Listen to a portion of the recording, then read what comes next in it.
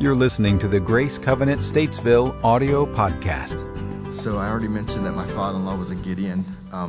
One time I was telling someone that my father-in-law was a Gideon, and he thought I said my father-in-law was Gideon.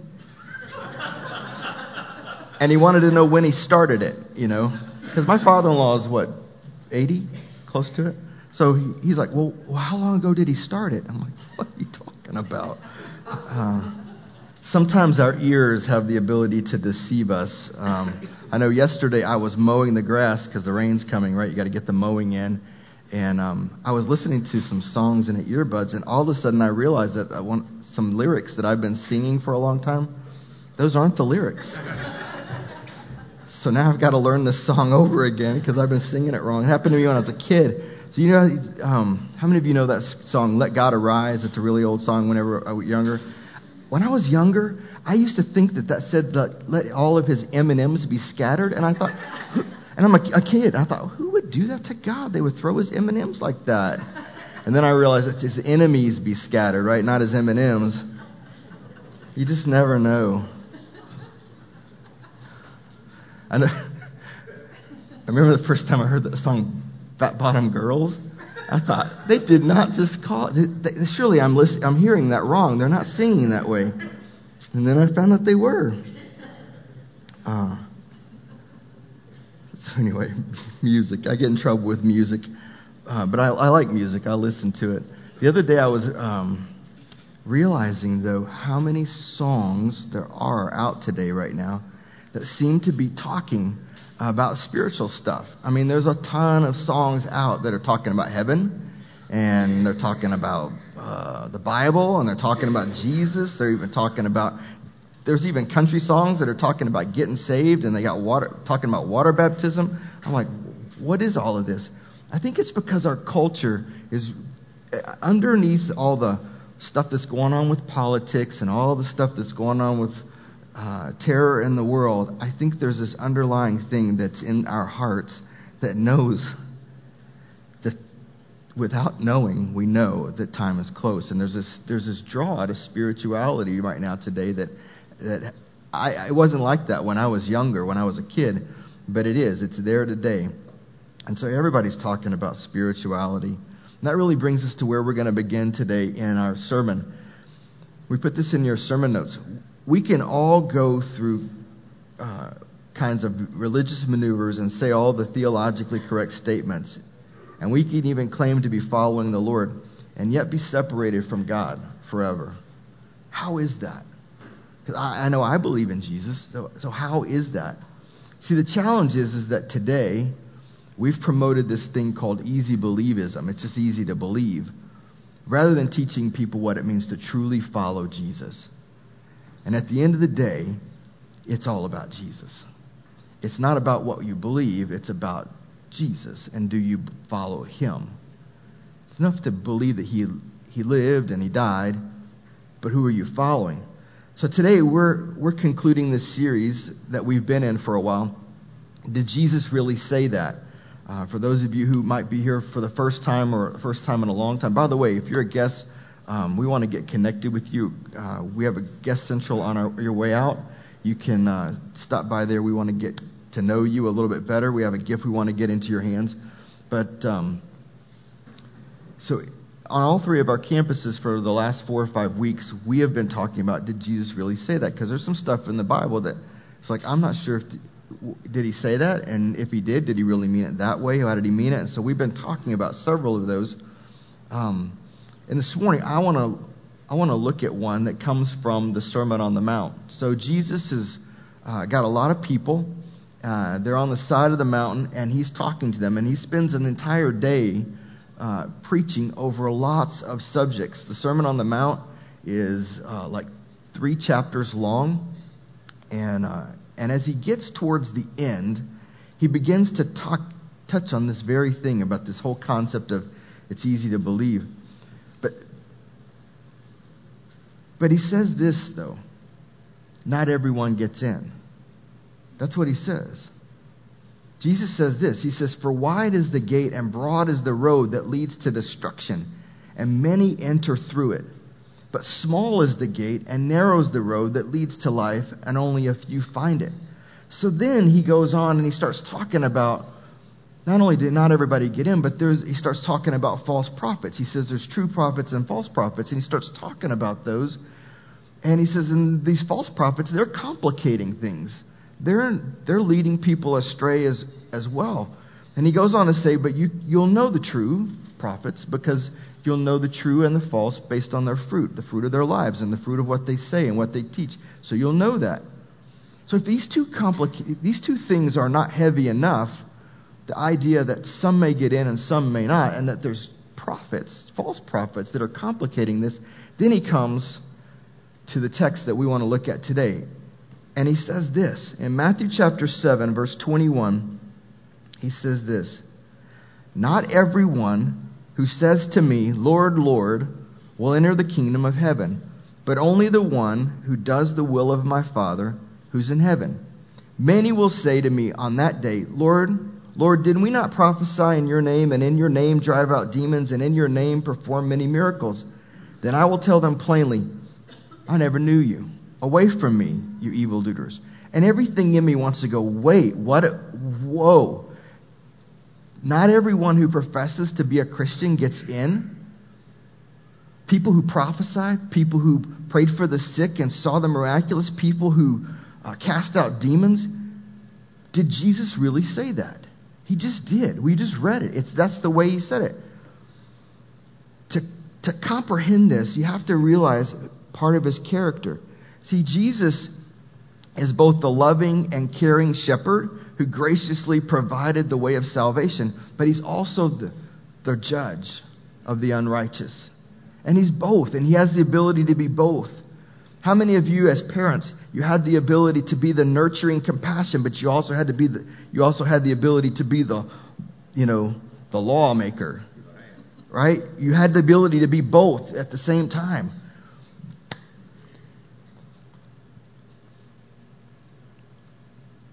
In the first Advent, when Jesus came the first time, he came as a sacrificial lamb. But there is a second Advent that is coming.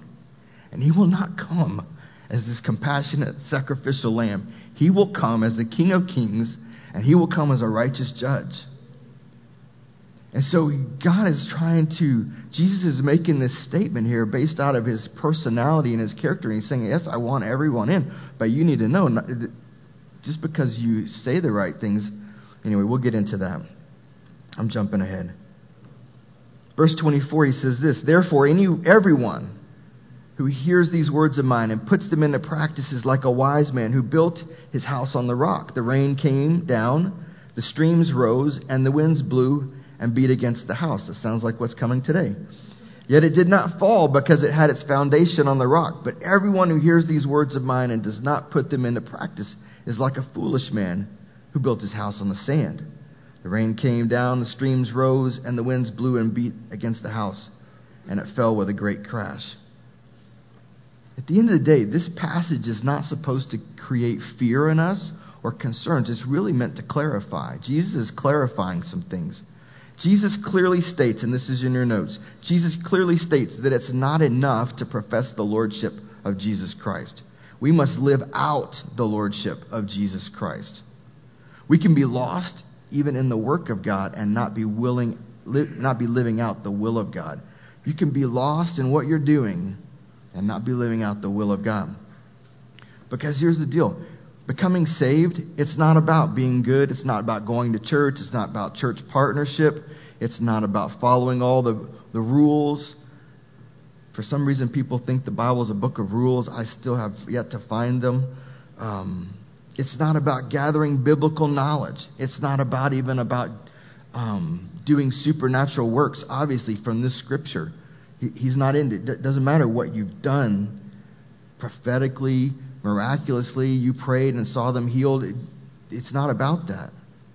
It comes down to this idea that we have a true saving faith. And Jesus is trying to get that point across, that it's not about those who call on me. It's about those who live in me, those who believe in me, and those who really have a faith in me that's permanent.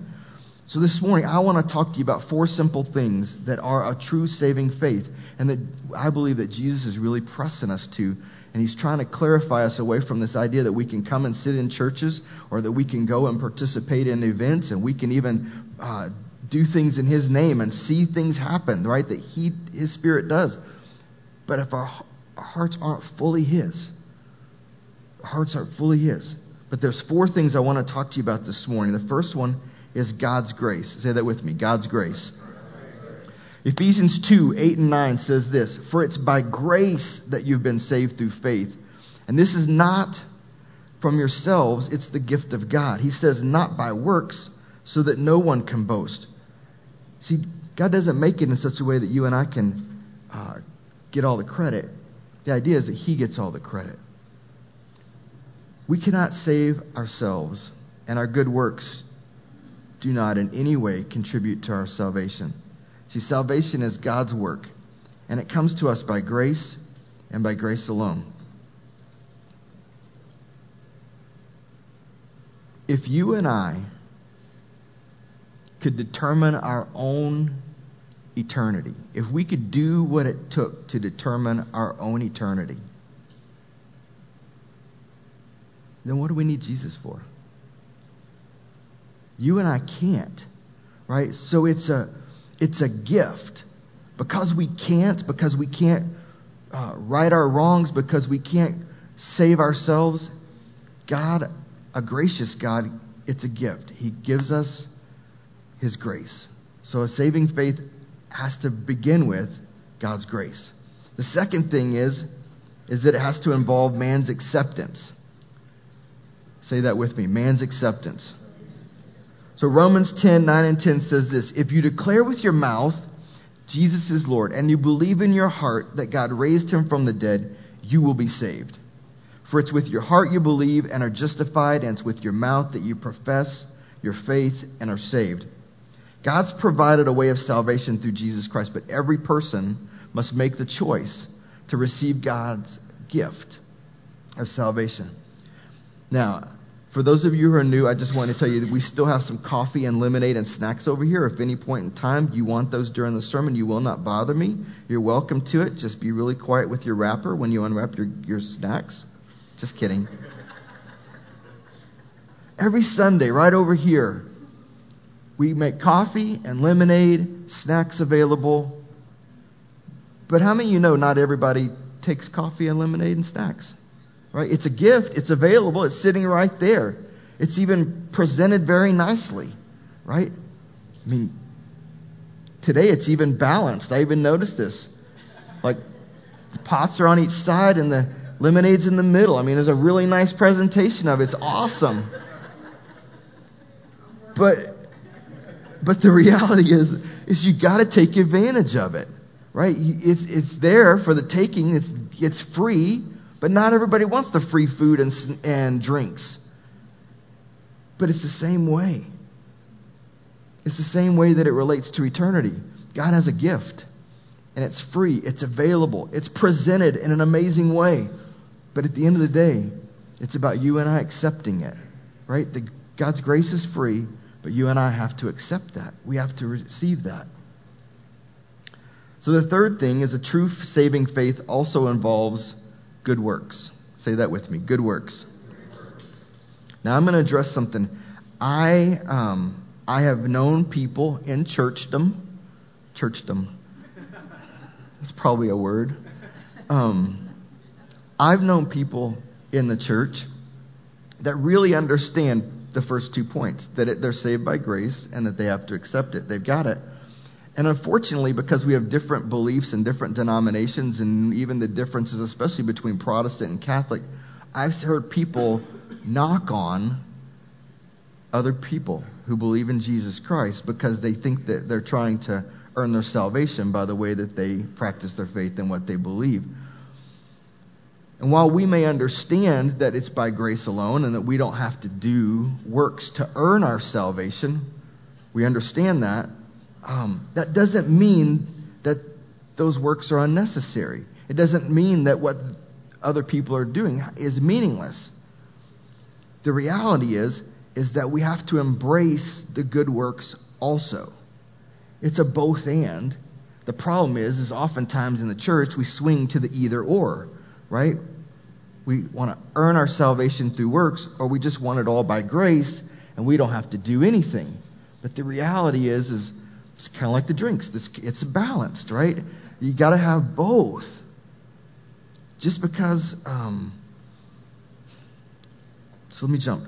Ephesians 2:10, we just read 8 and 9 a few minutes ago. Ephesians 2:10 says this: we are God's handiwork, created in Christ Jesus to do what? To do good works.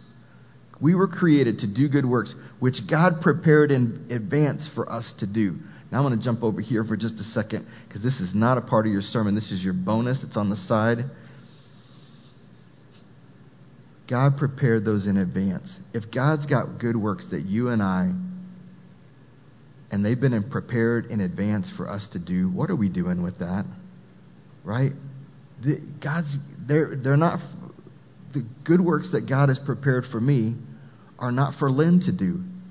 Right? And the good works that he has for Craig to do are not things that Kip's supposed to do. Right? Good works, God has prepared those in advance for each of us, and we're supposed to be doing them. But he does say that we've been prepared and we've been made and created in Christ Jesus to do good works. So yes, salvation is through grace, but you can't just throw out the good works because you're saved by grace. It's a both and. Philippians 2:12 says this: therefore, dear friends, as you've always obeyed, not only in my presence, but now more in my absence, continue to work out your salvation with fear and trembling. See, faith without practice is a contradiction of terms. And love without obedience is an impossibility. Works in a Christ follower's life is not a prerequisite to salvation, but it is a necessary byproduct. They go together. You don't have to have it to be saved, but if you are saved, we need to be walking that out. It's a byproduct of what God has really done in us. Galatians 5:6 says this. It says the only thing that matters is faith expressing itself through love. Let me say that again. The only thing that matters is faith expressing itself through love. That's Galatians 5:6. So how do we express our faith in love? Good works. By serving others. By serving our community. By sharing the gospel. Listen, when you come to a Sunday morning and you share what the Gideons are doing, this is a good work, right? This is us sharing our faith and love. When you're a Gideon and you're out doing and you're placing Bibles in other places, that's a good work. It's the sharing. Because why? Because we love enough to make sure that people know about our faith. It's there waiting on them when they open that bedstand. I always check. I travel a lot these days, and I always check the bedstands just to make sure they're there. And they are. You guys are doing a great job. But that's one way, right, that we're serving. We serve each other. We serve others. When we serve others, it's good works. But we're not just talking about any old service and any old good works, which brings us to the fourth point. This one is right construction. Say that with me, right construction. And this one's a little more play on the words than the other three. The other three have been pretty much straight up. But right construction is a play on our text this morning. In verse 24 of our text, he says, therefore, everyone who hears these words of mine and puts them into practice is like a wise man who built his house on the rock. The rain came down, the streams rose, the winds blew and beat against the house, yet it didn't fall because it had its foundation on the rock. See, salvation begins with a decision to receive God's grace, and then it involves building our lives on Jesus Christ. It is the right construction. It's not just a matter of doing good works anywhere. I can take cookies to my neighbors, and that's probably a good work, but there's no salvation in it. There's no, you know what I'm saying? There's not it's not a part of my saving faith taking cookies to my neighbors. It may be a part of building a relationship that may later provide the opportunity for me to really impact their lives. And by the way, I like chocolate chip cookies. If you want to bring them to me instead, that might be a good work. Or apple pie. Or chocolate pie with a really thick meringue. We have to examine ourselves, though. The reality is this. is what Jesus is saying is it's not just if we're doing the right things, if we're saying the right things, even if we claim to be his, right? Just because we say, Lord, Lord, and we're doing it, that's not it. The reality is who are we really? Who are we on the inside? What are we really doing? Are we really pursuing him? And so it brings us to this place, and it's the last half of what we have before us today. And it's this idea of, from time to time, we need to do a spiritual assessment. Because in many ways, that's what Jesus was forcing the people who were listening to him do it. They had heard all of these different things on the Sermon on the Mount, and he gets to the tougher things at the end, and then he presses them into this topic. And I'm going to tell you, I promise you, people who were there, if he's telling you, you've been listening to him all day long, and all of a sudden you say, just because you call on me doesn't mean you're going to have eternal life. I think a lot of them are saying, well, what does it? You know, they started doing a self-assessment. We want to talk about, so what can we do? What kind of things can we look at? Well, the first thing is this, have I really placed my faith in Jesus Christ, the master of my life? That's the first question. Do I really believe him? Have I really received him? You know, it's easy. It's easy to say a prayer and raise our hand. When we did this Power of the Cross rally, right, a few weeks ago, there were a lot of people who actually came forward, who said they had raised their hand and come forward at church services and things before. But they were coming forward because he made a special call. If you've done that but you really didn't mean it. You were just doing it. But you mean it today. Come forward. And like all of these people came flooding. I thought, wow, look at that. All of these people who somewhere along the way raised their hand, prayed a prayer, and did all that thing, but they really didn't mean it. So we know that can happen. John 1 says this, yet to all who did receive him, to those who believed in his name, he gave the right to become the children of God. See, the reality is that we have the ability to become children of God. We have to receive him. Is our faith really in him? Second question, second thing that we can do is you can ask yourselves, are my beliefs established on God's word? There's so many theories about life right now, about spirituality, about creation. Even there's a lot of theories about eternity out there right now. So many people right now are basing their belief structures on a movie that they watched in a theater. Right? They saw a movie on end times. They saw a movie that talked about heaven. They saw a movie where someone talked about going to church and being saved. They saw, but that's not truth, right? Are our beliefs established on God's word? That's why it's so important with our partnership with the Gideons and what we're doing. It's because it's all about the word. What are our beliefs in? And do we know? Are we reading it for ourselves? 1 Timothy says this, watch your life and doctrine closely. Watch your life and doctrine closely. Persevere in them, because if you do, you will save both yourself and your hearers. So we want to know that not only do we have our faith in Jesus Christ and our beliefs are in his word, but is there any evidence that we're becoming like Jesus? Ask yourself that question. Is there any evidence that I'm becoming like Jesus? Ephesians 4 talks about the idea that you're putting off your old self and you're putting on your new self in Jesus Christ. So that means that there should be some noticeable shift in who we are. There should be some noticeable shift as to who we are becoming in Christ. In fact, he even goes on to say this, that we will be shifting from our deceitful desires to our true righteousness and holiness. So here's a question.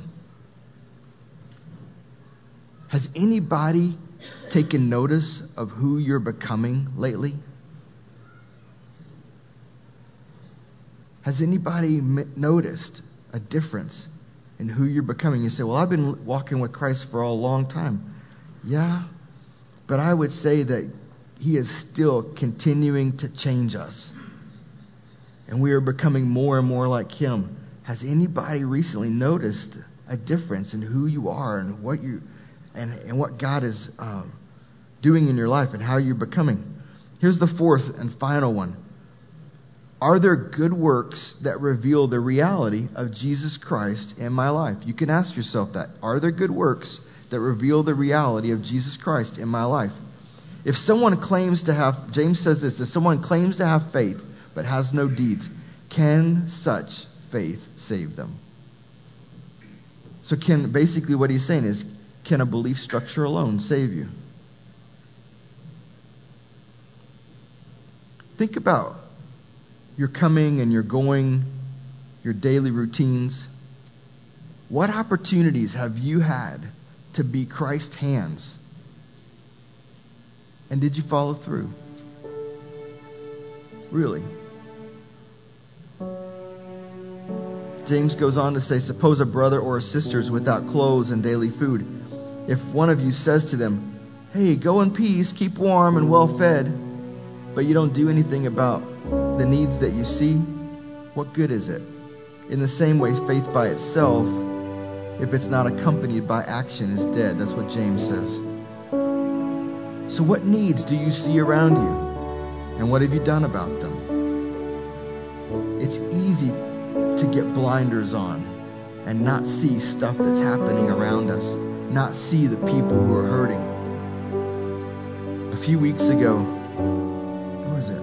I think it was, we were with Al and Martha. A few weeks ago, we went into a restaurant, and we were coming out. The lady at the register, she was a mess. I mean, she had been crying, and she was a mess. And I paused, and I handed her my little thing to pay, and she handed her stuff, and she was moving pretty quickly, and tears were still flowing. I said, is there anything that I can pray with you about? Are you okay? And she said, people are just so rude, especially on Sunday. I thought, oh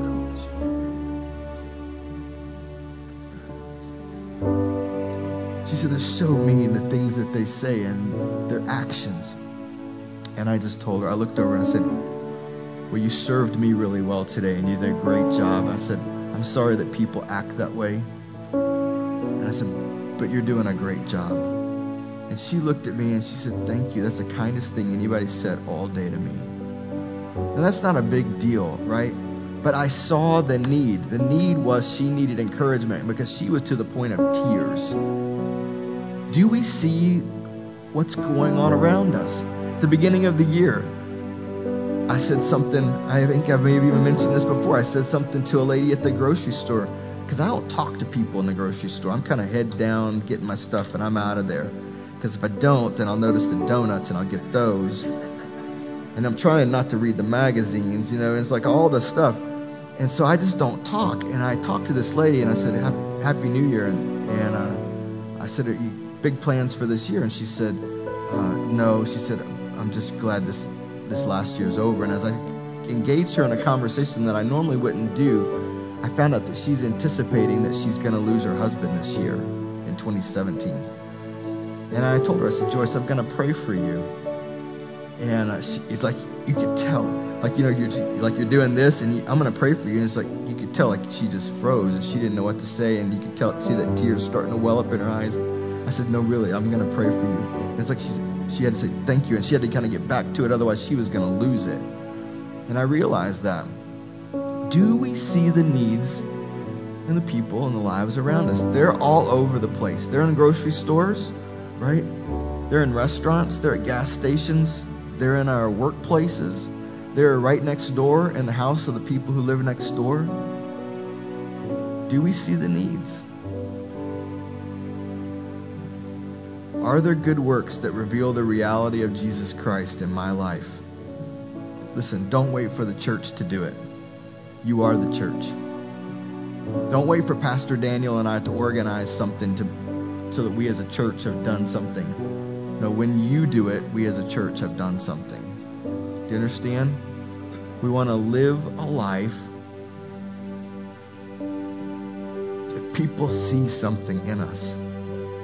Listen, at the end of the day, I don't want people to look at me and say, oh, he's awesome. He's such a godly man. Yeah, he's a pastor. I want people to go, I don't know what he does, but there's something different. Every time I'm around that guy, there's something different. That's the way we live our lives, not because of what we do as a career or anything else. It's who we are as a people, who God has made us to be. And it's because we want to live in such a way that we're not just claiming his name, but we're living our lives in the way that he said. So that when we get there, we won't be one of those ones who says, yeah, I know you prayed for a couple people and they got healed, but I never knew you. I don't like that part of Scripture. But the crazy thing is it was red letters, right? Jesus said it. We want to live our lives not to earn our salvation, but with an amazing awareness of the salvation we've already been given. And it's such a way that other people would be impacted and they would want to know what it is that's different. At the end of the day,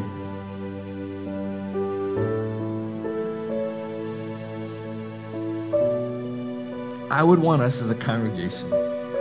So this is Paul. All right, this is my heart. I would want us as a congregation to live our lives in such a way that regardless of what happens at that restaurant on a Sunday afternoon, that when we come through, that we're living our lives in such a way that when we walk out the door, people will go, yeah, there's some people are here so rude on Sundays, but not them. They go to Grace Covenant. I can tell.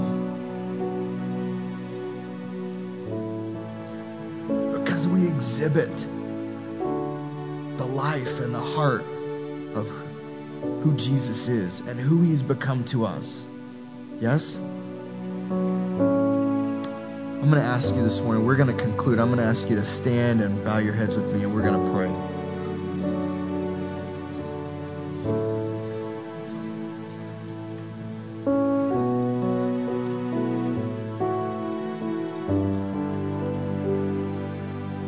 So in a minute, we're going to ask the prayer teams to come forward, and they're going to be available to pray with you over anything you might need prayer over, finances, situations at home, relationship challenges. If you need to truly come to Christ today, not just raise a hand and pray a prayer, but you could come and do that as well. But this morning, I want to pray over us as we go. And let's just pray.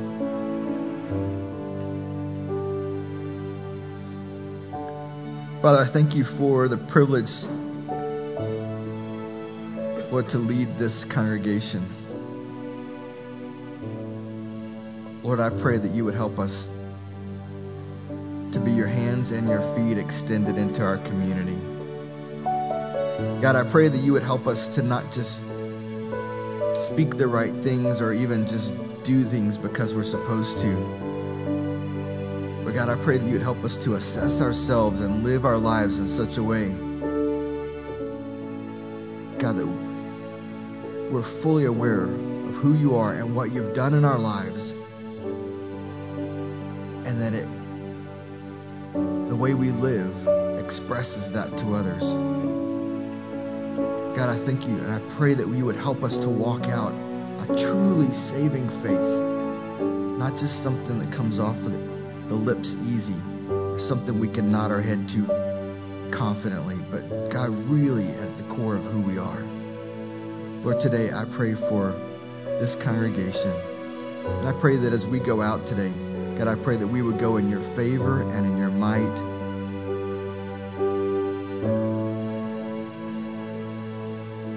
God, today we bless them, and we pray this in Christ's name. Amen. For more information on Grace Covenant Church, our service times, ministry opportunities, directions, and more, visit us at gracecovenant.org.